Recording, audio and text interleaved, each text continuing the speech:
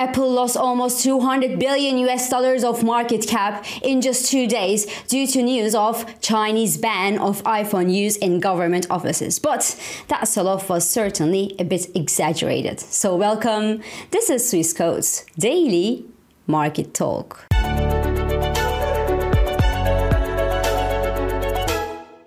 So Apple lost almost 200 billion US dollar in market valuation in just 2 days of trading on the news that China would ban iPhone usage in government offices and in state-backed companies in China. Now, yes, of course, China is one of Apple's biggest markets as it makes roughly a fifth of its revenue from China. And it would obviously be a shame for Apple to lose its market share in such a huge marketplace. But I still think that the market has kind of overreacted to the latest news from China, because I remember that when I was living in China, and that was back in before 2020 actually, well, Chinese government staff could already not show up at their work with their iPhones in their hands. So the chances are that if you are a government worker in China, you somehow already didn't have an iPhone, whether it was banned or it was not well seen. So in this respect,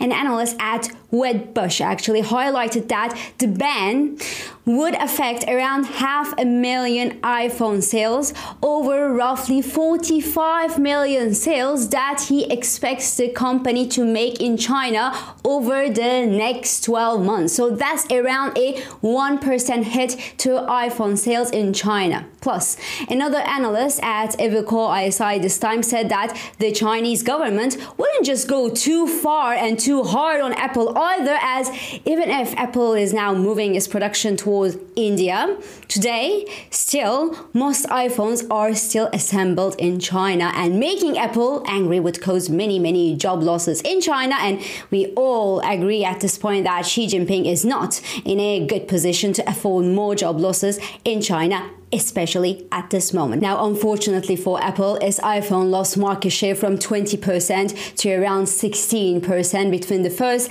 and the second quarter of this year. But iPhone's actually market share stands at 65% of the smartphones worth more than $600 US in China, according to IDC research. So that's cited by the Wall Street Journal. And Huawei, the Chinese Huawei, on the other hand, stands for around 18% of the sales of smartphones of higher price range in China. So, if anything, I believe that the latest sell-off that we saw in Apple shares could be an opportunity for buying a dip in Apple shares, as Apple shops across China will hardly be deserted this weekend on the latest news. On the contrary, people love forbidden things, don't they? But yeah, Apple lost almost 3% at yesterday's trading session after falling more than 3.5% the day before. The share price is now just below the $180 per share level, while 38 analysts on CNN's business survey actually point at a median price expectation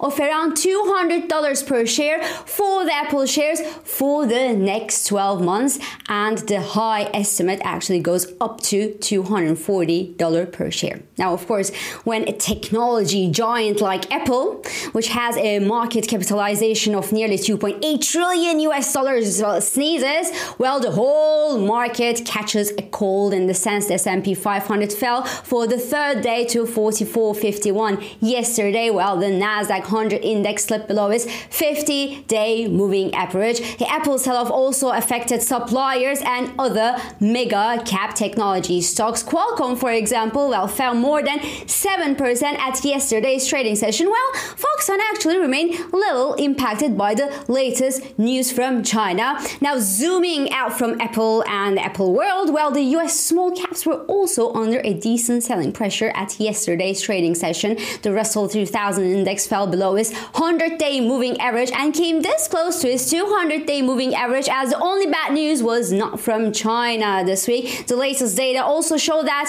the US jobless claims actually fell to their lowest level since February, defying the latest softness in the US jobs data. So that's good news being treated as bad news. I know other data also show that the labor unit cost in the US didn't fall as much as expected in the second quarter of this year. But happily, the US treasuries were not much affected by the latest jobless claims data in the US. The US 2-year yield actually fell below the 5% psychological mark, although the US dollar index actually extended its advance toward fresh highs since last March. And well, the sell-off in the Japanese yen slowed against the US dollar as the dollar yen pushed below the 147 mark this morning, and that despite a slower than expected GDP print in Japan in the second quarter.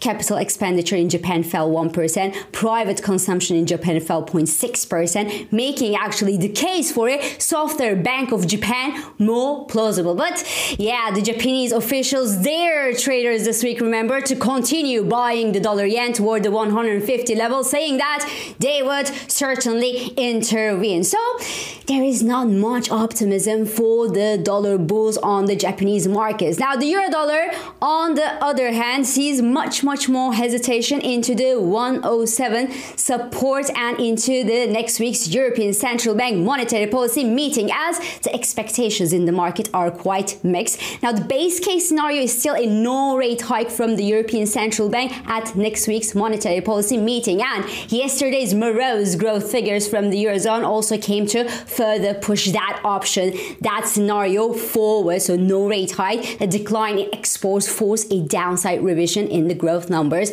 And we also know that German factory orders took a massive hit recently, and I actually found another graph where you can actually see the pain that the German auto industry is enduring just right now, because the orders for the German car industry are down by almost 50%. So those are the levels that we already saw, yes, but only during the COVID pandemic, for example, or the European sovereign debt crisis, or the global financial crisis, to say that they look quite alarming to me and to investors. But that weakness in the German economy or the overall economy may have little impact on inflation numbers, and the latest update is due this morning for the German inflation numbers, and any bad surprise that we may see in German inflation figures this morning could convince maybe some European Central Bank, those that the European Central Bank may actually announce another 25 basis point hike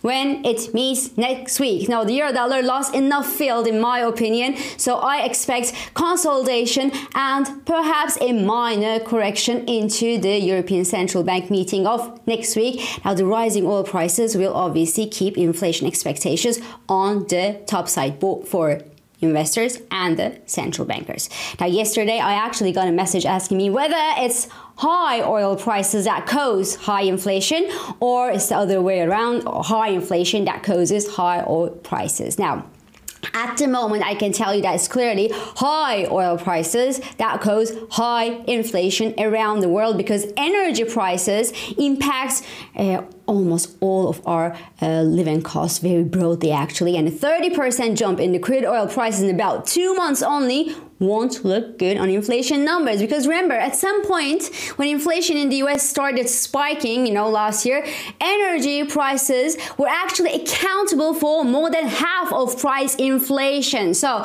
yes, high oil prices or rising oil prices cause higher and rising inflation. Now note that it's possible to argue the other way around, because there have been periods in the past, in history, where we actually saw high inflation coupled with higher oil prices. But that was mainly because the periods of strong growth, strong economic growth, increased oil demand while also increasing overall demand for other goods and services in the economies, and that actually caused higher overall inflation. But today you would agree with me that we are not in that setup. Global growth is slowing, partly due to the energy crisis, mostly due to the energy crisis. So when you see higher energy prices like we see today, it is not necessarily a good sign for the months to come.